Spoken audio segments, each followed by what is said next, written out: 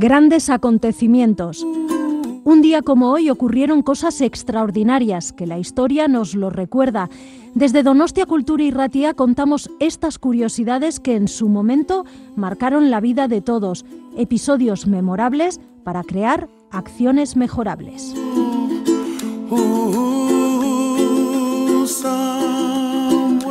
Grandes acontecimientos, Donostia Kultura y Ratia. Lo puedes encontrar en el dial de tu radio, en el 107.4, y lo traslada por las ondas hacia ti. Escucha anécdotas, historias, grandes personajes y personas que influenciaron nuestras vidas de hoy.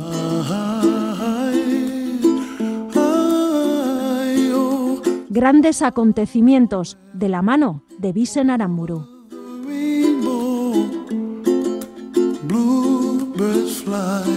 Un 15 de enero, pero del año 1944, un terremoto en la ciudad de San Juan, Argentina, alcanza los 7 grados de la escala Richter, con el foco a unos 30 kilómetros de profundidad, provocando la muerte de entre 8.000 y 10.000 personas. Según investigaciones realizadas años más tarde, tal cifra de muertes se debió, más que a la violencia del seísmo, al tipo de construcción existente en aquel entonces. La reconstrucción durará hasta 1960. Un 15 de enero, pero del año 1526, zarpa una expedición marítima del puerto de La Coruña, capitaneada por el explorador español Diego García de Moguer, para descubrir la ruta de las especias.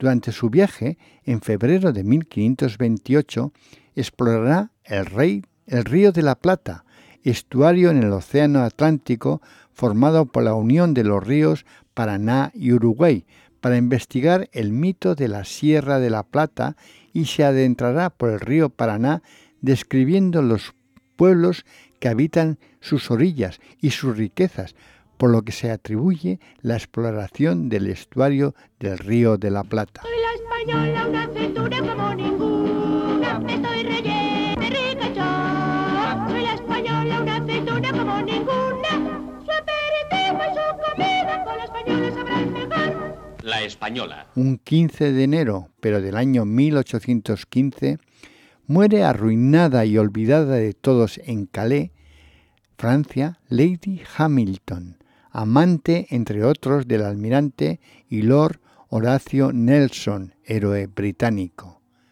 Un 15 de enero, pero del año 1850, nace en Moscú, en el seno de la nobleza, Sofía Vasilievna Kovalenskaya, una de las primeras mujeres que tendría acceso a estudios universitarios.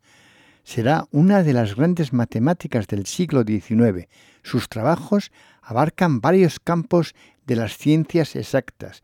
Enseñará matemáticas en la Universidad de Estocolmo y su azarosa y romántica vida será más propia de una mujer actual.